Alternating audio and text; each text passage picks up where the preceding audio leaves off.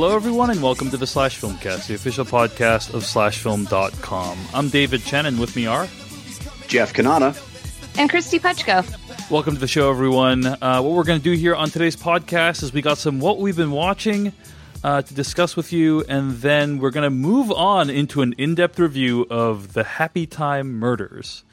The Happytime Murders. Now, I know what a lot of you guys are thinking right now, which is, why are we reviewing the Happytime Murders today? And I mean, there's many reasons, you know, circumstance, the vagaries of fate, these are some of the reasons. But also mainly it's because Searching was only playing in a few theaters, this week. And so we were going to review Searching, but it actually was not convenient for me to see Searching. And so it was only playing in a few theaters. That said, it seems that films led by Asian people are having a really big summer. I'm going to say a number or a percentage, and that percentage is 6%, which is the amount that Crazy Rich Asians dropped from weekend 1 to weekend 2. Now, that is unheard of. It is basically unprecedented in modern times. I mean, for those who don't follow box office, typically a movie will open and then drop anywhere between, 35 to 75% in its second weekend, depending on how front-loaded it is or how good it is. If it's not a very good film, it'll drop more. If it's pretty good, it'll drop less. Dropping 6%, I think this is basically unprecedented since, I saw some numbers thrown around online, like Forrest Gump. When Forrest Gump came out, it might have experienced a similar drop. Avatar, the James Cameron film, might have experienced a similar drops. Right. It's almost unheard of for a movie to drop this little of a percent, and that means Crazy Rich Asians right now is heading towards a $150 to $200 million domestic total, which is just absolutely insane. I was pretty worried that the whole hashtag Gold Open movement would result in there being a huge drop second weekend, because you have all these people signing up to buy out theaters, including myself. And I was worried, like, second weekend, you're not going to have hundreds of people buying out theaters. The movie's not going to do as well. But in fact, that didn't happen at all. And the movie seems to be catching on with the mainstream in a big way. Christy, have you had a chance to see Crazy Rich Asians yet? I have not, because I was going on vacation when this press screening was happening, and then I was on vacation. So I was basically hanging out with little children that would probably not sit still for Crazy Rich Asians. So I'm hoping to see it this week. I read the book while I was on vacation, though, so nice. I'm very excited. Yeah, it was great. I've been meaning to read it for a while, and I finally had the time, and I like the characters, and I'm really excited to see how they've been adapted. And I've been reading a lot about it. Like, obviously, I know the plot because I read the book. So I've been reading a lot of the takes and stuff, and I'm excited to see it. I might go see it this week is the plan. Awesome. I think it's definitely catching on with the book club crowd. People who have read the book and want to check out the movie because it's fairly buzzy at the moment. So, sure. Also, I just love John Chu's stuff. Like, he makes movies that I think I would not want to see great. So I'm, the fact that I was already interested in the story, like, he's awesome. I think his G.I. Joe Retaliation is hilarious and way funner than it had any right to be. And I even liked his Gem movie, which I know is apparently super controversial, but like it was really spirited and fun, and it was a nice take on a character I really liked growing up. So yeah, I'm excited to see what he does with this. Yeah, and as you may or may not know, he took a huge bet. Like, he got offered millions of dollars up front to make this movie for Netflix. He turned it down to go with a conventional theatrical release. And I was really hoping and praying it would pay off for him and his collaborators, and it looks like it did in a big way. So just really excited about Crazy Rich Asians doing super well. And if the summer movie wager lasted an additional week, it would almost definitely be in the top 10 for the summer. So that is pretty crazy exciting if you think about it. And speaking of movies that are doing really well, so Searching, I mentioned it a few moments ago, the John Cho vehicle is doing really well in limited release. It made $360,000 this past weekend, which is $40,000 per theater. That's also a really significant amount, and looking forward to seeing that movie expand wider this next weekend. I will be out to support that film, and I hope you guys have a chance to check it out as well.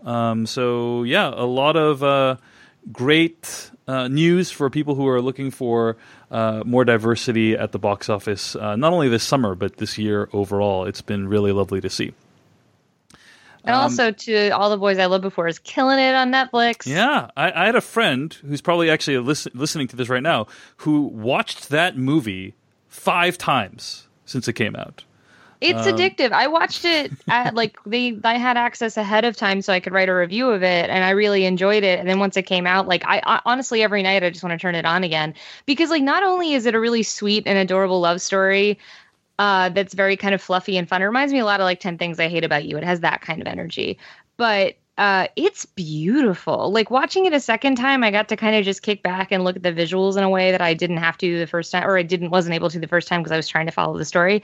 And the cinematography and the lighting and the staging, the framing, it's just really a gorgeous movie. Not just for a Netflix movie or not for just for a rom-com. It's a really beautiful movie. So yeah, I'd say watch that one on repeat. Watch it once for, your heart, and then again just for your eyes. So the movie's To All the Boys I Loved Before. It's on Netflix right now. So guys, we're coming down to the final days of the summer movie wager, and in last week's episode, we talked about The Meg, which may or may not be a huge disruptive force in the wager. And my understanding is the wager is still anyone's game, right? We're all still in it. It could go any way at this point. That's a very optimistic way of looking at the facts, Jeff. But in fact, it's not over till the fat lady sings. It's bottom of the 9th. Anything it can still happen. Anything? Yeah, no? None of those. Yeah. I mean, still maybe in this. You can still win. It's definitely going to be a close one, and it's really going to come down to a couple $1 million at the box office and a couple points is really what is going to decide, the victor of this year's summer movie wager, which you can play along with at thesummermoviewager.com. Yeah, it has been an unpredictable summer, guys, in terms of what we thought would do well and what has actually done well. For instance, I think that most of us probably would not have predicted that The Meg might outgross, many other movies this summer. That we might not have predicted also that Ant-Man would do better than Solo: A Star Wars Story. Did not see that one coming. Wow. But Disney eating its own lunch. Yeah, Disney eating its own lunch with Solo: Star Wars Story and Ant-Man. I mean, that's just 5 years ago, 1 year ago, you would not have been able to predict that outcome. So crazy times of the box office. But last week on the show, I talked about The Meg. I read an email from a listener who wrote in to /filmcast@gmail.com talking about The Meg. And on this podcast, we typically pride ourselves on being really careful about spoilers and not necessarily avoiding spoilers, but simply being really clear about when spoilers are coming. And this is something that I deeply respect and that we've taken seriously for the entire life of this show, which has lasted over 10 years now. And I got a ton of, or not a ton, but several very angry emails that were pissed off that I had seemingly spoiled The Meg during the opening segment of our show last week. And just that, it's kind of the only thing in The Meg to spoil. Yeah, I mean, we're not going to say what it is I said on the show because I don't know, re-spoil people. I will just say that I did not, I did not think that it was a spoiler, given if you know how movies work and if you're watching The Meg, that I'm trying to be as vague as possible. But all that said, many of you clearly thought it was a spoiler. I just wanted to say I apologize if I in any way negatively impacted your viewing of The Meg. So we'll try to be more vigilant about that in the future. But just wanted to say sorry about that, and thanks for putting your trust in us when it comes to spoilers in general.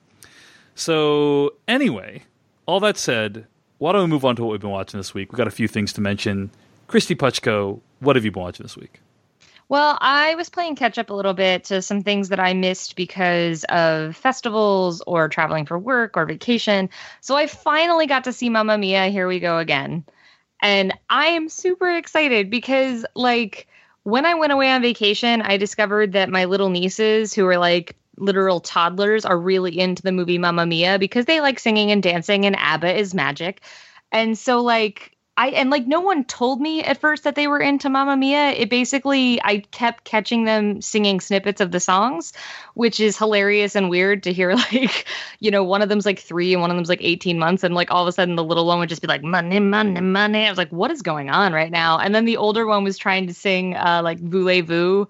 It was a whole thing. So then we actually like watched it, which was super fun. And we danced around to it, super fun. And I was like totally ready to go see the sequel, but it was beautiful weather, so we weren't going to go to the movies. When I came home, I finally got to go with my husband, and I was all anxious because I was like, well, this movie's been out for over a month, and I don't want to go to a theater where like people are like not really into it, and this is such a bummer. We should have gone sooner, and I was like really nervous about it. But the upside to that is there were only a few screenings in New York because the movie's been out for over a month. And so we went to the only screening at this one theater, and it was packed. It was a totally packed audience. Everybody was super excited. People were like talking a lot ahead of the movie, which made me very nervous. So I was just like, we're not going to talk during the movie, right? We're all going to be cool and listen to Mamma Mia because I am here to listen to people sing ABBA. And everybody was actually super chill. Like as soon as the movie started, like everybody was just in it, including like the children that were sitting next to me and my husband. And it was just really funny because they were just so into it and like literally like gasping and like cheering and giggling. And it was just such a fun experience. I'm so glad I got to see it like in theaters. And yeah, Mamma Mia, Here We Go Again is sort of a sequel and a prequel because it takes place 5 years after the last movie, but also like 25 years before because it tells the story of how Donna met the guys and it tells the story of what comes next in their story. And I just found it so charming, so much fun. And I'm going to forget the lead's name. I want to say Lily. Oh, it's a Lily. It's one of the Lilies, the one from Cinderella. I have this written down somewhere. Hold on. It's Lily James. Yes. So Lily James plays young Meryl Streep in this, basically. And she's so much fun in this. And she just comes to life. And the song numbers are great. And like all the disco clothes and everything glittery is so much fun. And they bring everybody back from the first one. And then Cher shows up. I mean, it's hard to explain how much fun this movie is. And it's just so whimsical and beautiful. And it made me want to go to Greece. So we did the next best thing. We went to this really well-reputed Greek restaurant in New York afterwards. Like this place is so known that you basically just know you're going to have to wait for an hour to get in. And it's not like a big or fancy place. It's just, they know they do their stuff. And so my husband and I waited for an hour. We went to another bar and got a drink, put in our whatever. And like, then we just gorged on Greek food and it was just like such a wonderful night. So, yeah, Mamma Mia 2 is it's just totally delightful. And I want to watch Christine Baranski and all the things always. But the woman who plays the younger version of her in this is called Jessica Keenan Wynn. And like just nails all of Baranski's like mannerisms. And it's so fun. Like Christine Baranski is such a diva in everything she does. And this movie really leans into that. And you get to see the younger version of her, which is so fun. And there's one part where she addresses a man she's flirting with his I like you visually. And it's just so funny. And like there were children there. And yes, this is a movie about a girl who like hooks up with 3 different men and doesn't know who the father is. But just like Mamma Mia, like that's all so tongue in cheek and suggestive that like the little kids next to us had no idea that, you know, what ... meant and stuff like that. So, yeah, I would say that if your kids just really like music, then they could probably go see this too. I say that as someone who does not have children, so grain of salt or whatever. But Mamma Mia 2, or Mamma Mia, Here We Go Again, super fun. They have some of the songs from the first one as like reprisals, and then they sing some lesser known ABBA songs. But I think the way they're integrated was really fun and beautiful, and it just made me really happy. Like I was just super stoked. Yeah, I don't know. I felt great. It was an awesome way to spend part of my weekend. That is awesome to hear. I've heard the movie is a ton of fun. Even though I've heard like the plot is kind of weird and the ages of the characters don't really. Oh yeah, no, none of that makes sense. I mean, like, because like if you're paying like attention to that, then like Meryl Streep is probably supposed to be like maybe 50 in the first movie, maybe younger. It's none of the ages make sense. And like Cher is too young in IRL to be Meryl Streep's mom, and I just don't care. Like Cher's in this movie. Let's all just be grateful Cher's in this movie. And it's so great because she shows up and you know she's gonna sing because they won't have Cher show up for her not to sing. And like the way they introduce it is, I won't say in case you are someone who has not even seen the videos they've released online or whatever, but they like introduce one word and you know what the song is gonna be. And like it was so fun to hear everybody in the theater just be like, like, oh my God, here it comes. We're going to hear Cher sing ABBA. And it was so much fun. Oh, one other thing I wanted to throw out is Hugh Skinner plays young Colin Firth in this movie. And I know Hugh Skinner from The Windsors, where he plays Prince William. And it made me rewatch all of The Windsors again because he's just so funny. But like he has a song number where he does Waterloo, which is very funny, especially because like his character is supposed to be like a headbanger, quote unquote. And like, even in the first Mamma Mia, that made no sense where you're like, in what world was like young Colin Firth a headbanger? But they actually made that make sense where you're like, yeah, sure, he's a headbanger. But it's like the most like jaunty gentleman Britishman who's like wearing the teeniest leather jacket. I had so much fun with it. There's just, and if you go, stay for after the credits, because it's not exactly like an after credits scene. It's more kind of like a blooper. But it's just really delightful, and I'm super glad I stayed through the credits for it. You know what they call the young Colin Firth? Colin Firth. Oh, no.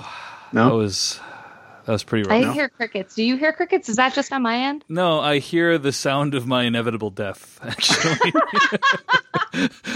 Then I have done my job.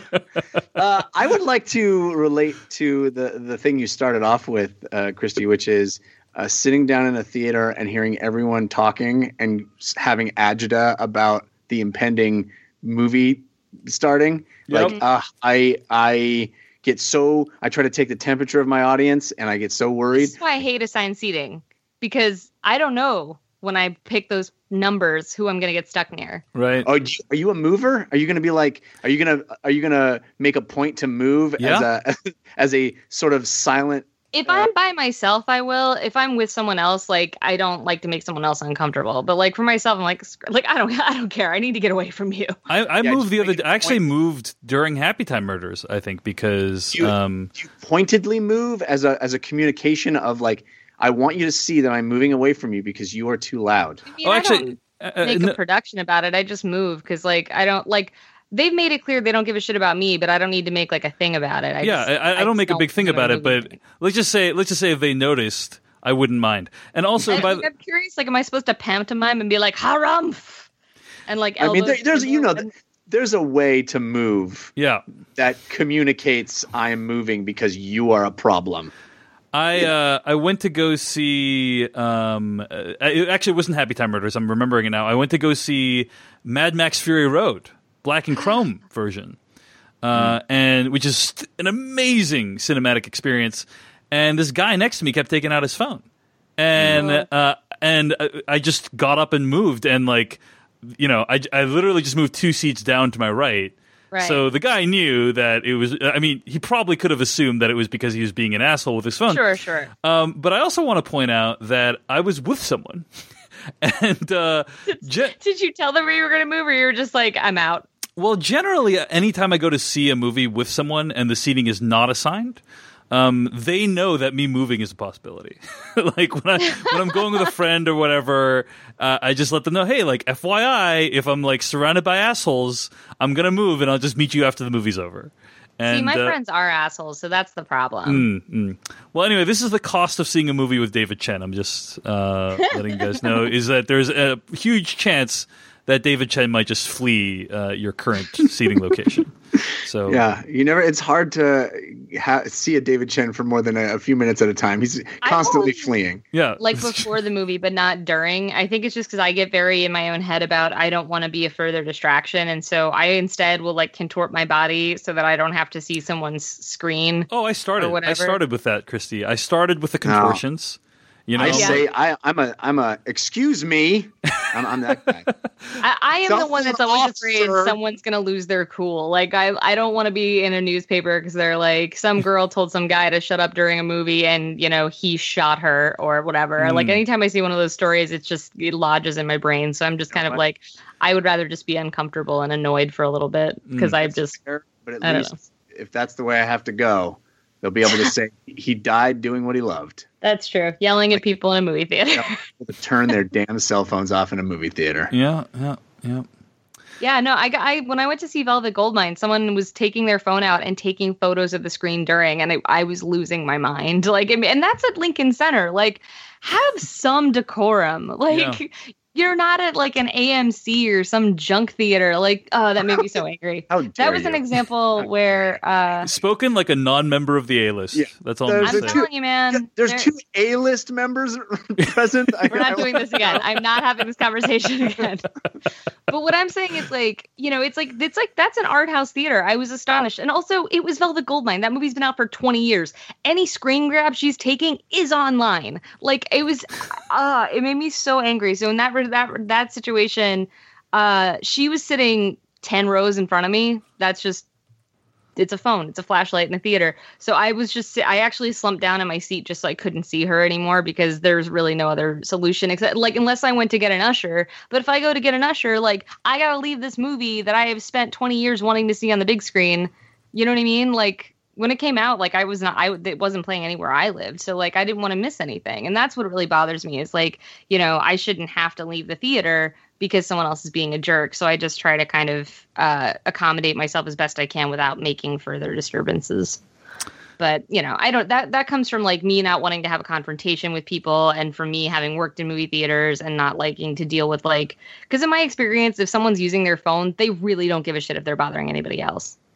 Yeah, I think the reserve seating really is a double-edged sword, in my opinion, right? Because on the one hand, you show up to the theater, you can show up like late, basically, and you know, get in during the trailers and not need to worry about where your seat is. But if you are seated next to a person who's being inconsiderate, you do feel very much locked into that scenario, right?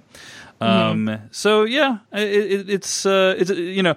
I think both approaches have their ups and downs, but really the overall message and takeaway here should be just don't be an asshole while you're watching movies, people. Don't take out your phone, don't talk. Stick to those rules and you will solve 99% of problems people have in theaters. Okay. Anyway, Christy Puchka, what else have you been watching this week? So the other thing I caught up on this weekend was I watched The Windsors, and then I was like, God, what else is like The Windsors? Like, what's so funny and so silly and so high energy is like that? And Mamma Mia too. Like, I wanted to keep this like euphoria going. And I remembered that Trial and Error had a second season that I hadn't watched at all. And it's all on Hulu. And so my husband and I binged that this weekend over a couple of nights. And it's so good, that show. Like, as you guys know, I'm very into true crime. But when it comes to true crime parody, I'm not into very much. A lot of it just makes me very uncomfortable because you are effectively joking about like real things. And it makes me uneasy. And I don't know why Trial by Error doesn't. Maybe it's because they make it all so heightened and also ludicrous. But like the first season was basically a parody of The Staircase. And the second season is working in elements from The Jinx and from S-Town and from Serial. And it's really, really wild. The premise that they set up in the very first scene of the very first episode, so this is not a spoiler, is that Kristen Chenoweth plays like the most like beloved, richest woman in town. And she is found with her husband's corpse in her trunk. And she insists that she didn't know it was there.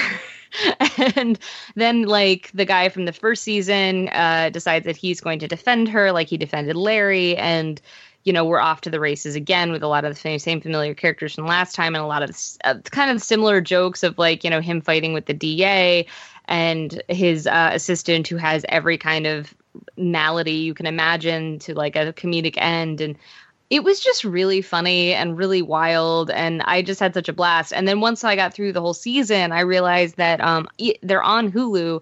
Within the show, there's something called M-Town, and it's basically a serial podcast, but it's referencing S-Town.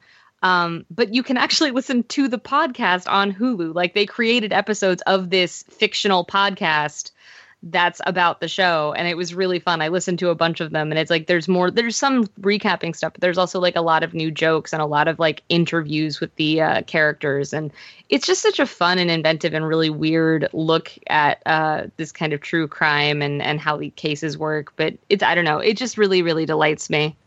I have heard this is a lot of fun. I think Gina Chen recommended this to me on Twitter after I'd finished watching The Staircase. And so, yeah, I'm looking forward to checking it out. The show is Trial by Error, and you watch season 2 on Hulu. Apparently, you can watch season 2 without having seen season 1, is what I've been told. Yeah, there's like some reference to season 1, but the stories are self-contained. Like, they'll reference back to season 1 a little bit just to tell you where the characters are. Like, because the guy who was the focus of that character, they'll tell you a little bit about where he's at now. But I mean, you don't really if you watch season 2, it'll quote unquote spoil the end of season 1, but season 1's so much fun anyway, and it's not available on Hulu, so if you're going to watch something, watch season 2. So you don't need to see season 1 to get into season 2. They'll kind of catch you up, but it's such a fun show. It reminds me of Pushing Daisies, which probably also right, but also probably the fact that Kristen Chenoweth is in it. It just has this very daffy sense of humor and this very smart sense of humor, and there's all these like visual jokes that you really have to be watching to catch. And you know, it's basically like my husband and I were watching it while I was like doing a craft project and he was playing like video games on his computer, and one of us would bark, laugh, and then the other one would look up and be like, what did I miss? And we kept rewinding it. So it's not like the smartest way to watch stuff, but you know, it was a weekend. So yeah, I highly recommend all of these things that I've mentioned for like, you know, I just wanted some end of summer fun, and they were all amazing for that. Cool. Mamma Mia, Here We Go Again, and Trial by Error season 2. Jeff Kanata, you been watching anything this week? I have not. Honestly, I had my son's 2-year birthday party, which was full of preparation and mad house cleaning and family coming into town. And on top of that, there's a new World of Warcraft expansion, which means my life is over. There's a World of Warcraft expansion. It means I'm a poor father now. All I care about is my level 120 Windwalker monk and raising his eye level and grinding rep. And, empowering my Azerite armor. That's all I care about now. So things to watch have fallen by the wayside. But I shall come back strong next week with having watched something. All right. Sounds good. I'll just mention a couple quick things before we get to our review. First of all, actually, I didn't put this in the notes, but as I mentioned, I did have a chance to go see Mad Max Fury Road Black and Chrome. Have any of you seen the Black and Chrome version? No. Oh, well, first of all, I think it comes with the digital copy of Mad Max Fury Road. If you buy it on iTunes or whatever, it comes with the Black and Chrome version, I believe. I'm not 100% sure about that. I believe you are the person that would know, because my understanding is that you have purchased Fury Road 6 times now? How many times, Dave? I think I've purchased it, I want to say 3 times. I think first I think a listener hooked me up with a digital code, then I bought a Blu-ray, and then I bought the 4K Blu-ray, I think is what has happened.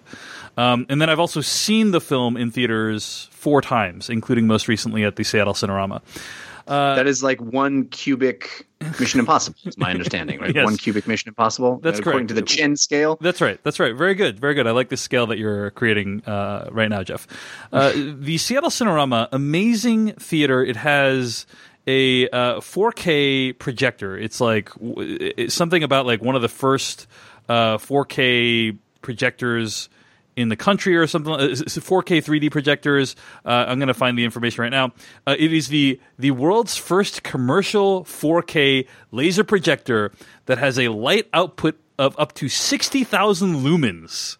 So it will blind you. Just by watching a movie, you will be functionally blind. It is amazing. And so this past summer, they announced 3 kind of film festivals in a row. There's the Sound and Vision Film Festival, the Summer Rewind Film Festival, and then the 70mm Film Festival. And all of them have really interesting movies. My wife and I debated long and hard about which ones we should go see, and I think we're going to go see Dunkirk in 70mm. We're going to go see Lawrence of Arabia. We're seeing Gravity 3D tomorrow. And I also went to see Mad Max Fury Road Black and Chrome. Apparently, the Cinerama is the reason why Black and Chrome was released theatrically. They asked for it once they knew it existed. It's George Miller's preferred way of watching the film. And so, anyway, just wanted to give a shout out to the Black and Chrome version. It feels grittier. It allows you to kind of pay more attention to the composition, in my opinion, because when you only have monochrome, you focus on the things that you're less distracted when you're watching the movie by pesky things like color. It's a great experience, and Mad Max Fury Road is still an awesome movie. So, wanted to give a shout out for that, and do check out what the Cinerama is playing at Cinerama.com. One weird thing, by the way, that I wanted to throw out is, as part of their 70mm film festival, they're playing Back to the Future Part 2, but not Part 1. And someone asked them about this on Twitter, and they said, well, it just goes to show you kind of the sad state of what's available in 70mm right now, which I thought was really sad. That they could only get Back to the Future Part 2 and not Part 1. So yeah, I mean, like a lot of times in New York, I know that the prints that they actually show around here are prints that, like, honestly, a lot of the time Martin Scorsese owns and lends out. Right. Yeah. So sometimes, like, that's literally who they're getting stuff from, is collectors like Scorsese who have taken it upon themselves to preserve those things. And we know that Scorsese only liked Back to the Future Part 2. He hated 1 and 3. I just don't know if you can... I actually did see Back to the Future. I don't remember if it was a 70mm print. I don't know. But I saw it several years ago. There was a theater here called the Ziegfeld that used to be like a proper like theater, like that they would do Ziegfeld's Follies and all that kind of stuff. And then it was a beautiful movie theater, and they used to do revival theaters or screenings. And like I saw Back to the Future there, and Temple of Doom, and The Birds, and Gone with the Wind, and Lawrence of Arabia. When I saw that there, we were like 2.5 hours into the movie, and the film broke, and like. That's actually 70mm, and their projectionist, like, it's a very rare print, and their projectionist was like, I'm not touching this. Like, I don't know what to do with this. So they came out and they were like, we're very sorry. We'll give you your money back.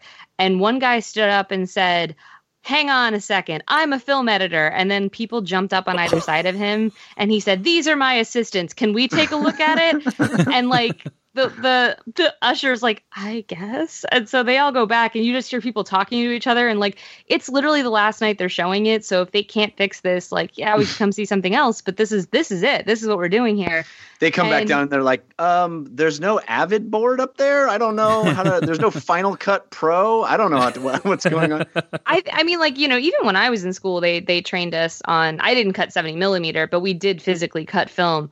And I used to work in post-production. A lot of the editors that I worked with, like, that was how they all started out. So I was really excited. I don't know that he ever cut 70mm, but my guess is that his thought was like, I can cut 35mm, I can cut 16, I'm sure I can do 70. So he went back there, and we all just kind of sat nervously. And then a couple minutes later, he comes back, and he's holding this thing in his hands. And he said, ladies and gentlemen, the glory of 70mm. And they let him keep the part he cut out so that they could put the film back together. And the film started back up, and we finished watching Lawrence of Arabia, and it was amazing. That's awesome. Yeah, I'm looking forward to watching that film myself in 70mm. It'll be my first time seeing that movie on the big screen, so very excited about that. What's also interesting, by the way, is you can go and scroll down. Like, I'm at the site right now at Cinerama.com, and this theater has 546 tickets per screening. It's just one big screen, and you can kind of scroll down and see how many seats are left. Like, it just shows you on the site how many seats are left. It's fascinating to see what movies are most popular at this film festival. So Back to the Future 2, unfortunately, is not doing very well. Most of them have over 400 seats available. Because we're living it. Lawrence of Arabia has like 100 seats left, so it's doing very well. Phantom Thread has over 400 seats available. I think it's because that movie just came out in theaters. But then, like, basically every screening of 2001: A Space Odyssey is almost completely sold out. This is the new quote-unquote unrestored print. I don't know if you guys have heard of that one. So I'm bummed not to be able to check that out. But yeah, anyway, it's just kind of like seeing how many things are sold out just gives you like a gauge as to how popular these specialty screenings are. So kind of interesting. Check it out at Cinerama.com. One other thing I wanted to mention before we move on, and I had a chance to watch this new Netflix show, Magic for Humans. Oh, you guys heard of this? Interested in this. Yeah, I saw it, but I didn't click to see what it was about. So I saw it, and I was doing some photo editing on Sunday morning, and sometimes I like to have something playing in the background, even if it's like a movie I've seen or something on Netflix or whatever, or Amazon. And I just like having voices in the background, something going on, because it distracts me from the fact that we are all hurtling through space, alone in the universe. And I turned on Magic for Humans, thinking, I consider myself a bit of a connoisseur. Like, I've watched a ton of Magic specials and have gone to see many Magic shows in real life, in person, because I'm a huge fan. I respect the art form. But this looked kind of silly and potentially lame. And I was extremely pleasantly surprised. I'm going to start off by saying that if Jeff Kanata was really good at Magic, this is the Magic show that he would make. Now I'm interested. The first episode begins with him having like a bunch of the magician having a bunch of balloons. Wait, before you describe any more. Yeah, I'm so curious from our audience whether that description people think is a good thing or a bad thing. Well, I'm about to tell you exactly what that means, Jeff. So I just wanted to pause for a second and let people decide in their own minds whether me being good at Magic and having a show means it's a good show or a bad show. Place your bets now. Dave is going to tell us what he thinks. I'm curious. So the first episode begins. The first trick is the magician Justin Willman goes up to some randos in the street, and he has this huge bunch of balloons, right? And he convinces this, bystanders to hand him his phone, their phone, right? And he ties this, the bystander's phone to this huge thing of balloons and then launches it into the sky. And he says, "Hey, I'm backing your phone up to the cloud." Ah, that's good. I'm backing your phone up to the cloud. It's in the cloud now. Magical puns. I'm into this. It's in the cloud. And I was like, God damn, this is a joke that Jeff Kanata would make. And then, of course, later on, he reproduces the phone somewhere you don't expect, and it's very amusing. I'm going to say this. I thought the show is an absolute delight. I actually marathoned the entire thing on Sunday. I watched every episode. It's like, I think it's 6 30-minute episodes. So it's just a guy doing street magic? It's a lot of street magic, some things set up in a studio, and the illusions that he does are... like what I like about it is that many of them, not all of them, but many of them are shot in a way that makes it feel like they cannot be faked. Like a lot of them are done in one long continuous shot, which in my opinion is absolutely crucial to convincing the audience that this was not done with editing trickery. And so there's many, many tricks that are done in one long continuous shot, or where you see enough of the trick in one shot that he couldn't have done it via editing. And so, I thought this was delightful. I thought the guy, Justin Willman, was engaging. And if you like that kind of humor, he's funny.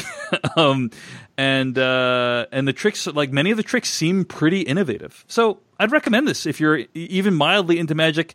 It's very fun. It's on Netflix right now. It's Magic for Humans. Check it out. Jeff Kanata, awesome. you should watch it, and I'd be interested to see what if you think this is like your long lost brother doing this show. The phones appear in the pocket of Colin Firth. No, okay. I'm curious. Actually, you bring up a really interesting point about. I guess we're already in the era of so many special effects, so much camera work that we are used to anything being possible on a screen, any screen. So I wonder if we're already past the point where Magic as a television special, as a experience watching on a screen, is inherently less impressive, or it requires other ways to convey the surprise. Because you talk about one continuous shot. We can all name half a dozen movies off the top of our heads that use one continuous shot that we know were shot over 40, 50 different takes, Yeah.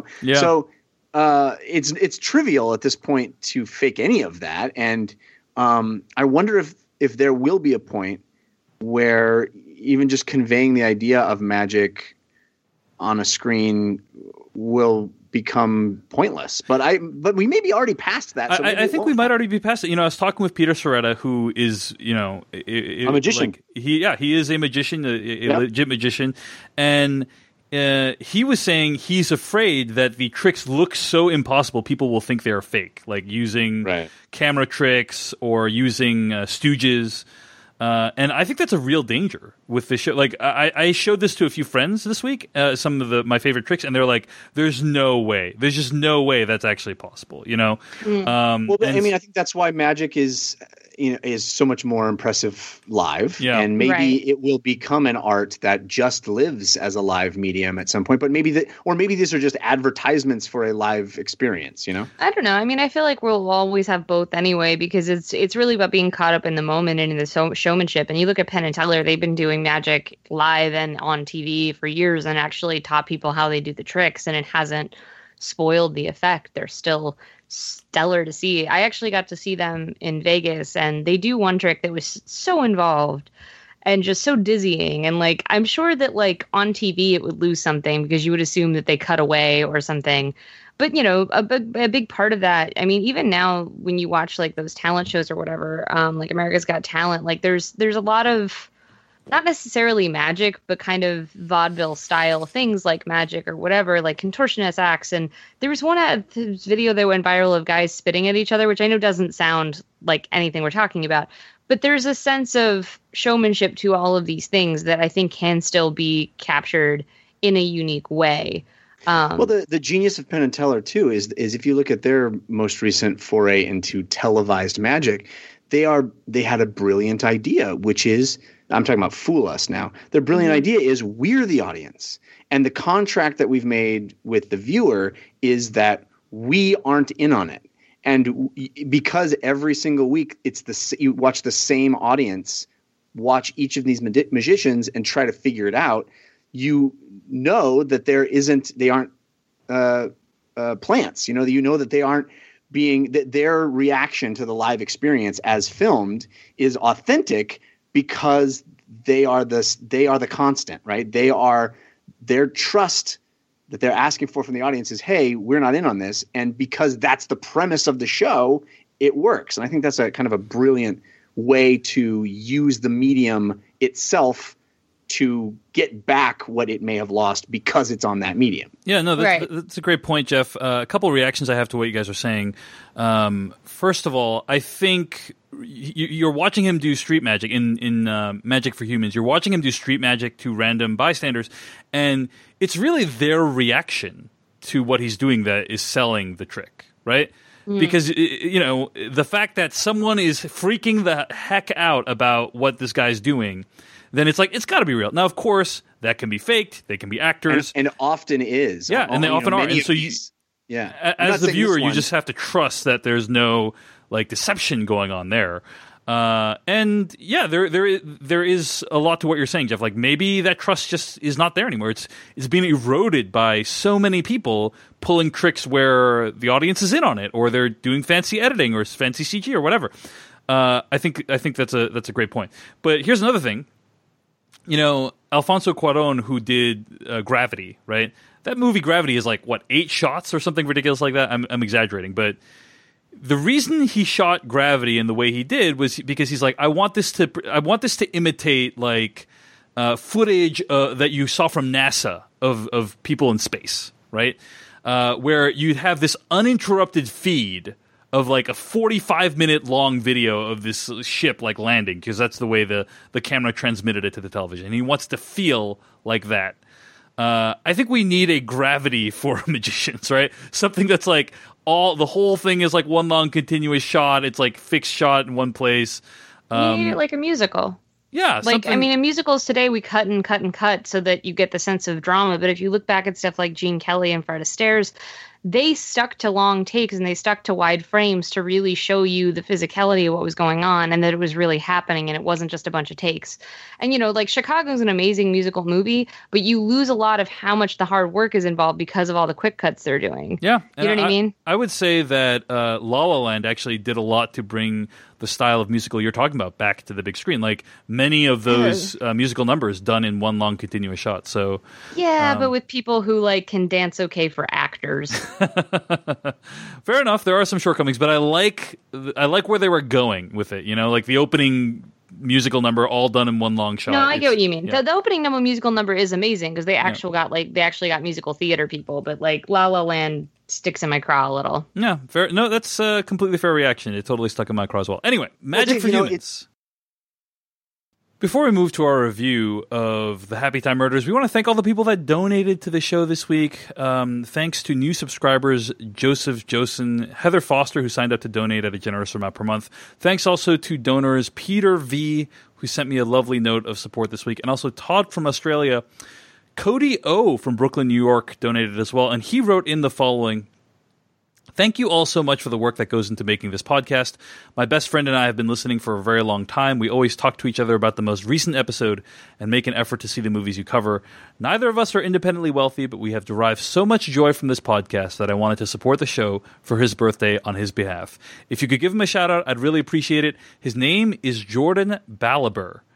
Jordan Balaber. Shout out Happy birthday, Jordan! Yes. I'm not 100% sure I'm pronouncing Balaber correctly. Do you guys see that in the show notes? Is that? Yeah, I think like Balaber because you think like Balaban. Yeah, it looks like that. That's exactly. Balaber? I don't think that's the other way to go. Yeah. Balaber's probably right. Yeah, anyway, thanks again. Anyway, I hope he has to have a happy birthday as we mispronounce his name. Yeah, whatever your name is, Jordan, happy birthday. So thanks again for your hard work and dedication, end quote. That comes from Cody from Brooklyn, New York. Thanks so much for all your contributions. If you want to support this podcast, go to paypal.me/filmcast. That's paypal.me/filmcast. You can also go to /film.com, use the /filmcast tab, and use the PayPal links on the side of the page. All the money you donate does go to help us defray the cost of seeing movies, putting on the show. You guys, I was on the Film Spotting podcast this past week, filmspotting.net, and love that podcast. It's been a big inspiration for me. And they also have donations. And something that Adam Kempenar, one of the hosts, says during the donation segment, which I was like, oh man, we should really say that from now on. He says, do not donate to the show if it in any way hurts you financially, or if it like in any way makes your life less convenient or something along those lines, if it affects your livelihood in any way. And I thought that was a really good message that we also believe in here, and we want to send to anyone who's even thinking about donating to us. So I'll try to figure out a better way to say that regularly from now on. But yes, thanks to everyone who donated. But of course, your listenership is more than enough. If you want to rate us on iTunes or wherever else you find your podcasts, also would be really appreciated. Do not donate if it in any way affects your livelihood, but we appreciate all the people who do. All right, let's move on to our review of the Happytime Murders. 50 cents, I'll suck your dick. Well, it's a great price. It almost makes me wish I had a dick for you to suck. Oh, I'll take that as a yes. You two are the most decorated officers in this department. What do you say? Looks like a robbery gone wrong to me. This wasn't a robbery. This was a hit. What the? Someone out there is killing puppets. Hey, handsome. You looking for some rotten cotton? I'm a woman. That's okay. Yeah, that's even better. Got a good time for you. That was from the trailer of the Happytime Murders. This film was directed by Brian Henson. I'm going to read the plot summary from IMDb. When the puppet cast of an 80s children's TV show begin to get murdered one by one, a disgraced LAPD detective turned private eye puppet takes on the case. This movie didn't do very well at the box office this weekend. I think it only made around $10 million, which is the lowest opening weekend ever for a Melissa McCarthy star vehicle. It's probably heading for $30 million domestic, which is not good considering the budget was around $40 million. It's basically despite all those puppets that were buying out theaters to try to help it. It just didn't work. Did not work out for them. Well, I mean, it's actually the opposite. I don't know if you guys heard about this.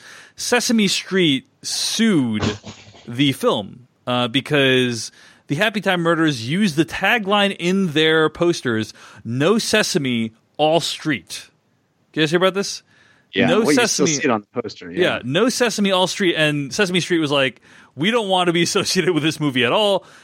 So they claimed that the marketing campaign created public confusion about whether Sesame Street was involved.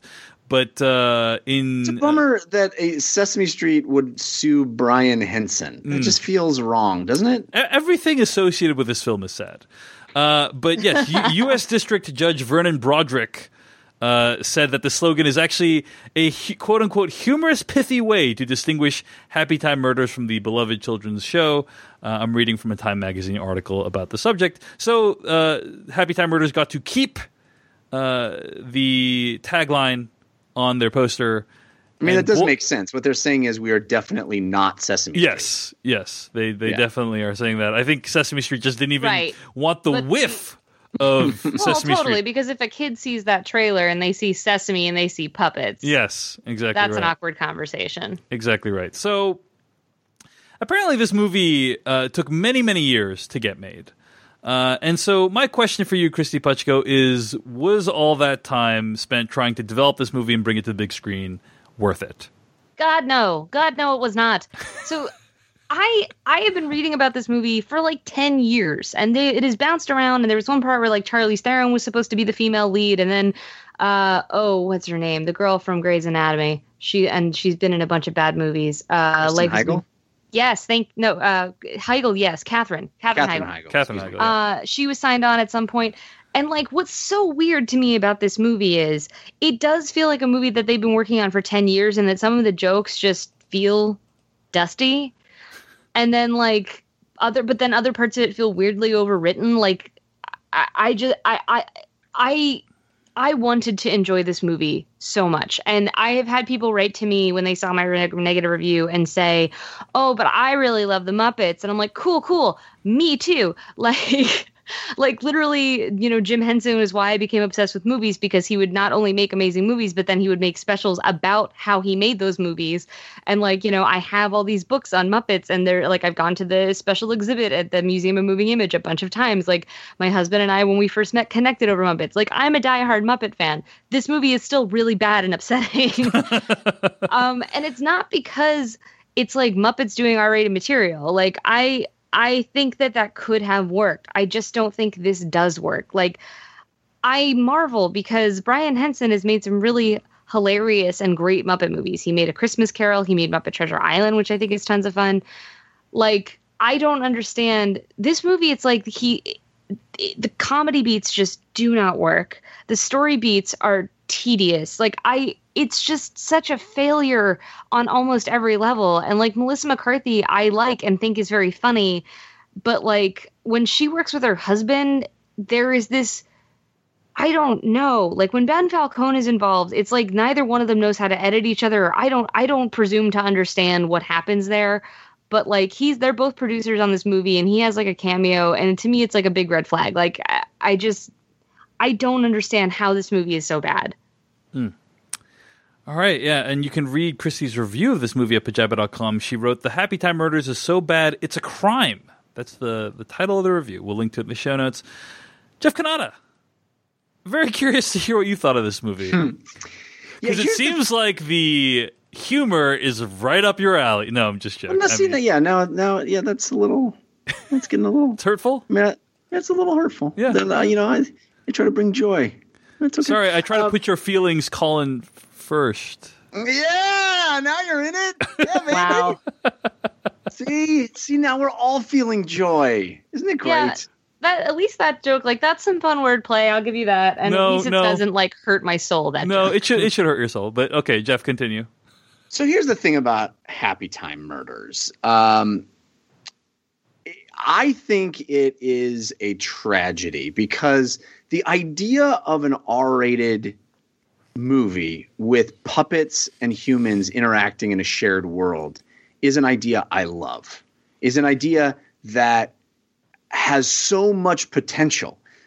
But it's also an idea you only get one shot at. You only get to try it once. You only get to get the R rating and the money to make the R-rated puppet human hybrid film comedy one time. Maybe once every generation, once every 20 years or so.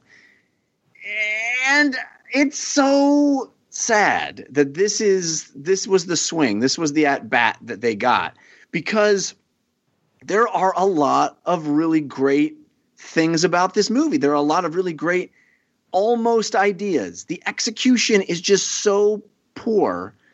And you think these are the people that you would want making this movie. I know Brian Henson has an improv group that does really off-color Muppet puppet improv around LA here. I've seen him a couple of times. It's really funny. It's called Puppet Up. And, he obviously knows how to make puppet movies and has a dark sense of humor. You would think, wanting to make this movie for so many years, you'd really make sure your at bat was strong. But there are so many things that are good about this, right? The world building almost is there. It's super cool to have. The first 20 minutes, I was really interested. Maybe not the first 20, maybe the first 10. But like the setup is really great. Right. And you have like all of these wonderful shots of a city with just like puppet extras in the background, humans and puppets interacting. It's a world that is teeming with life of real human beings and puppets. And they sell that idea. That's the expense and the effort that it takes to put a puppet interacting with a human. They don't just do it in the foreground, right? The whole world is there. And then they make some feeble attempts to create a mythology or a lore around Muppets, but it's so dumb and it doesn't hold together. There's no internal logic. And that's what I wanted. I wanted that, like, give me that cool internal logic. A lot of people comparing this movie to Who Framed Roger Rabbit, right? There's a great example of a movie that is bonkers, but has an internal logic that you can buy into. And you understand the tunes and the Toontown and the humans and how they interact. Also, just on the pure writing level, on a pure plot level, if you're going to do a movie that is a mystery, maybe have the mystery be interesting in any way. Or make an iota of sense. Make an iota of sense, have the payoff. Like maybe, I don't know. I've never written a murder mystery before, but work backwards from the payoff maybe? I don't know. I think that's maybe how some people do it, is that the payoff is really cool and then you build out I don't know. It is, we are along for this ride. And there are weird jokes along the way that, like, yeah, go for it, man. Go crazy, go weird, go vulgar even. I'm with you if your world makes sense and if the ride that I'm on, if the diversions off the ride can be as wacky and weird as you want, as long as the ride gets me somewhere. This ride is so bad and so poorly conceived and so poorly executed. None of the characters make any sense at all. The central relationship between the puppet protagonist, and it really is the puppet story. We hear his voiceover carrying us through the tale, and his central antagonist slash cohort, Melissa McCarthy, their relationship, I don't buy at all. And that's really the whole thing this movie needs to revolve around, is like, who are they to each other? How does that relationship change and morph? At a certain point, it's even worse than that. We are told over and over and over again, that the main character of this movie, the puppet, is the greatest detective ever. People just keep saying that. He's the best detective the force has ever seen. He's the greatest detective. Oh, man, when he was around, he was the greatest person. And there is zero evidence of that. There is zero. It is only because characters tell us that. But he does absolutely nothing to earn it in the movie or to prove to us that he's, got any skill whatsoever in solving anything. Stuff happens at him or near him all the time in wild coincidences that has nothing to do with his ability to put clues together. It's such a shame because there are fun ideas. The idea that puppets are this oppressed minority. Like, there's something there. Yes, that's happened many times. I think that's the subplot of Bright and many, many other things. Alien Nation did it 30 years ago.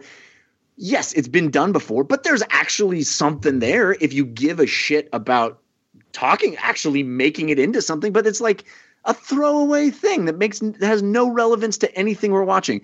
So this movie to me is just the utmost in wasted potential. And you'll only get one shot at this, right? Nobody's going to make an R-rated puppet movie for many, many years because you're squandering it. And it makes me very sad because it could have been cool.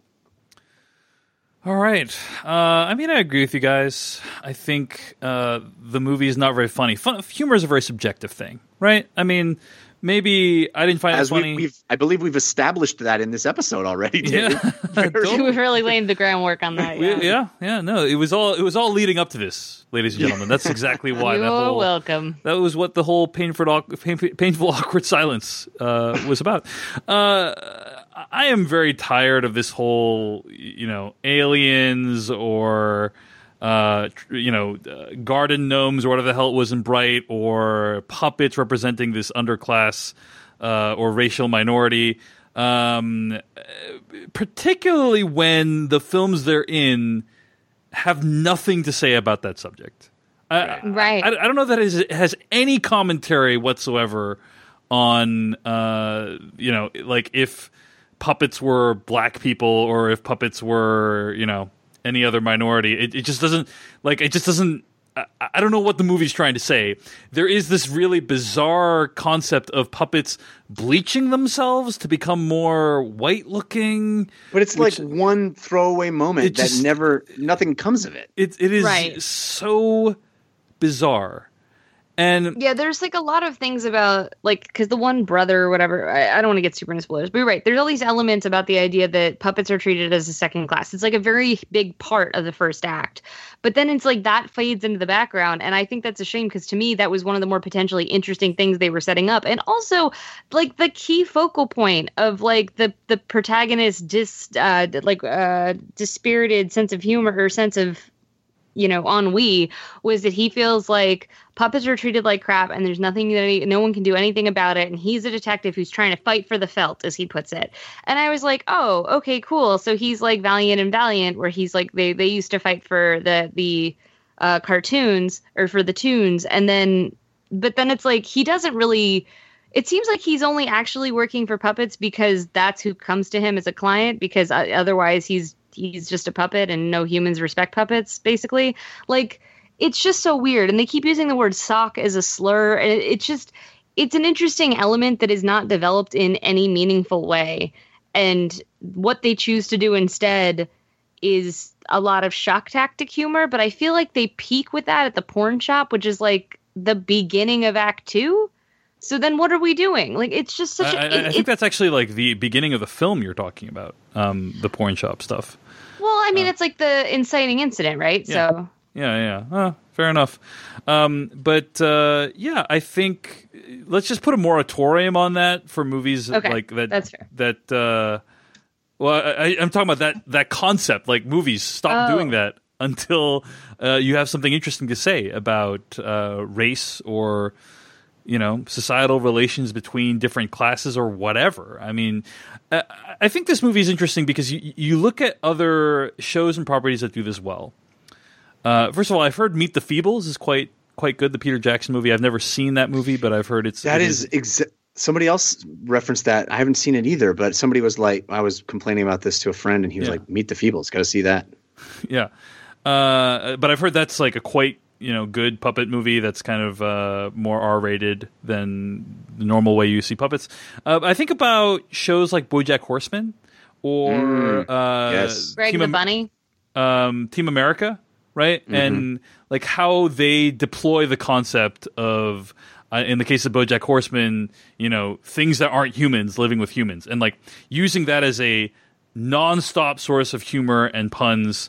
In ways that are actually like witty, I think, right. There's a lot of wit to that show that you don't see in this movie, which kind of relies more on things just being filthy, right? Things being disgusting and filthy. That's kind of what's so frustrating is like, we had Team America World Police, we had the Greg the Bunny series. Like, people have been toying with the idea of like, what if cute cuddly puppets but gross for a while. And like for me, the big thing is, and like what Jeff was talking about of like, you can only have this big swing once. Like, watching this, I was like, how has Avenue Q not had a movie yet, but this got made? Like, it just, I don't understand, because like Avenue Q, for those who are not familiar, was like a Broadway show. I think it actually may still be playing Broadway, but it's basically Sesame Street but for adults. So there's like a song called Everybody's a Little Bit Racist. There's another one that is explicitly about sex, called, I think it's called You Can Be As Loud as Hell as You Want When You're Making Love. It's been a while since I've listened to it. But like, and that's just puppets having sex. So like, you know, you can do these things, but that had a whole purpose. Like there's a whole story, and like the interactions of the puppet and the people were really thoughtfully done. And like, this is just, it's just, I don't know. It was just such a bummer. Like, you know, there's a scene where Elizabeth, I'm sorry, it's late. Banks, thank you. Is a stripper for puppets. Like she's a human stripper, but for puppets. And I felt like that could have been interesting, but the way they went with it was like kind of nonsensical and the least interesting thing you could do with it. And it just felt a lot of that. Like a lot of setups felt like wasted opportunities. And I felt like there must have been a pitch meeting where Brian Henson's like, first they go to a porn shop, then they go to a stripper club. And like, okay, but like, what happens? What are the jokes? And it just feels like that stuff was still getting figured out, because a lot of the jokes feel like they're riffing and they're not good riffs. Well, like, first of all, a lot of the humor feels very obvious, as I think is what, you know, one of the things you're hinting at, right? Is that the jokes don't feel like they're not even obvious, but like there's like a running joke of Melissa McCarthy, people mistaking her for a man. Right. Just assuming she's a man, and I'm like, is that funny? Like I don't like she doesn't look like mannish. a man that, you know, particularly in the movie. Right. And it's like, but they keep acting like this is a hilarious joke where everybody's like calling her sir and stuff, and I'm like, because she wears pants. When is this movie set? Like I don't understand how that was a callback. Like how is that worthy of our time repeatedly? And then like another running joke is just asshole says what? And then the other guy goes, what? And then they laugh at him. And I'm like, that is literally like a joke you learn when you're like 8. You know what I mean? Like maybe you don't say asshole, but it's just it's like, how is that a joke in a movie in 2018? And it's not being done like with a self-awareness. Yeah, it's literally supposed to be a funny joke. Completely agree. Did you guys ever see that Brian De Palma movie, The Black Dahlia? Sure. Which is like a pretty terrible film, in my opinion. Cannot wait to see how you relate this to puppets. Yeah, so I'm very eager. I guess when you were saying like everyone just thinks Melissa McCarthy's a man in this film, in The Black Dahlia, every character in that film thinks that Hilary Swank and Scarlett Johansson look exactly alike. You know, and like every character is like, oh my gosh, you look identical to Scarlett Johansson. I'm just like, these people look nothing alike. You know, that's kind of how I felt. You know, I got a Black Dahlia flashback watching Happytime Murders. Just putting that out there. But in addition to the humor not being very good, like you said, Christy, a lot of it is just Melissa McCarthy riffing, and the problem is like something about the timing with puppets is just difficult to riff with puppets. You know, I think like the way it's edited, the way it's shot, because of the way you need to frame these characters, right? Something about it, just the timing feels off. I mean, I agree with you, the timing's off, but I feel like that's a Brian Henson issue and not a puppets issue. And so when I feel like I mentioned this on the show once before. When I was in college, I got to intern at Sesame Street once. And one day I got to see Frank Oz and Kevin Clash being Grover and Elmo for a Sesame Street thing. And it was one of the coolest things I've ever seen in my life. In between takes, the two of them would joke around. And they were very quick-witted. And, like, they're so used to playing those puppets that they can respond to anything. I mean, you've seen it on talk shows and stuff, too. Like, those performers... There's some great YouTube videos of test shots for the Muppet movie. Where and that stuff's not supposed to get out. Yeah, Frank Oz and Jim Henson are, like, literally just out in the woods. And they just set up cameras in front of trees and stuff. And it's just them doing camera tests for the puppets, but they're just improvising, and it's kind of dirty and kind of fun, but it is so funny. Right. And it's like, I just wanted to, having that bit of insight, I disagree with. I don't think the issue is that you have a human interacting with a puppet.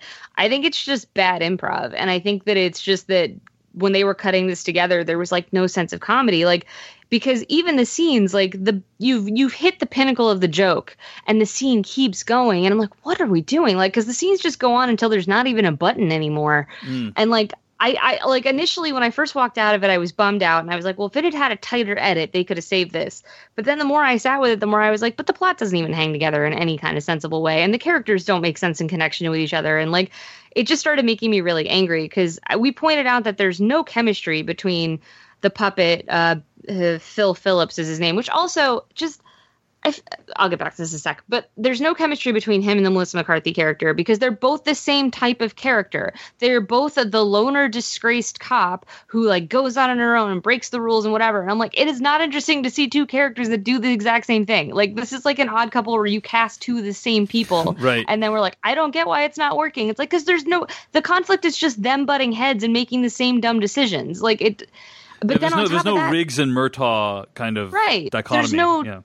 Right, because she's not the kind of cop. It's not even like The Heat, another cop comedy where she's very funny. Where like one character's like, I need to be by the book all the way, and the other one's like, no, I just do my own thing. Like that would have been an interesting dynamic. But both of them are just all about breaking the rules, and you're like, well, what? How are any of you good at your job ever? Because we keep hearing about this. What a great team they were, and I'm like, based on what? Like, it's just very frustrating. And then, like, even the character Phil Phillips, like, I wrote about this a little bit in my review, he's just not interesting. Because when we think of Muppets, we think of exaggerated emotions and mugging and arm flailing. And, like, the counter thing to that is that Phil is a noir-style detective. So he's supposed to be like Bogart or something, where he's withdrawn and he's guarded and he's, you know, world-weary. And that is not interesting in a puppet because it just means that he kind of stares dead-eyed and occasionally flips someone the bird. Like, there's not a lot of energy coming from the character. And so it's not really fun to watch him, especially because just everything he comes across, he's over. So, like, it kind of puts a damper on, you know, like, for instance, let's say the first act at the porn shop. If you're interested in all the weird things that are going on in that porn shop, he's kind of just a wet blanket because he's just like, ugh, tentacle porn. You know what I mean? Yeah, and I think on that note, it's also the set. Like theoretically, the movie feels in some ways like it wants to be a satire. When you watch Team America: World Police, that is a satire of both, you know, American imperialism, but also like a fun parody of action movies. And this movie feels like it's trying to be a send up of detective films, right? But instead it is closer to something like The Naked Gun, which isn't trying to really say anything. But it's not as funny as The Naked Gun. You know, it's right. Feels like it's trying to be a satire, but it fails completely in the satire aspect. And instead all you're left with is a bunch of just like not super funny jokes. So the humor just really doesn't work, unfortunately.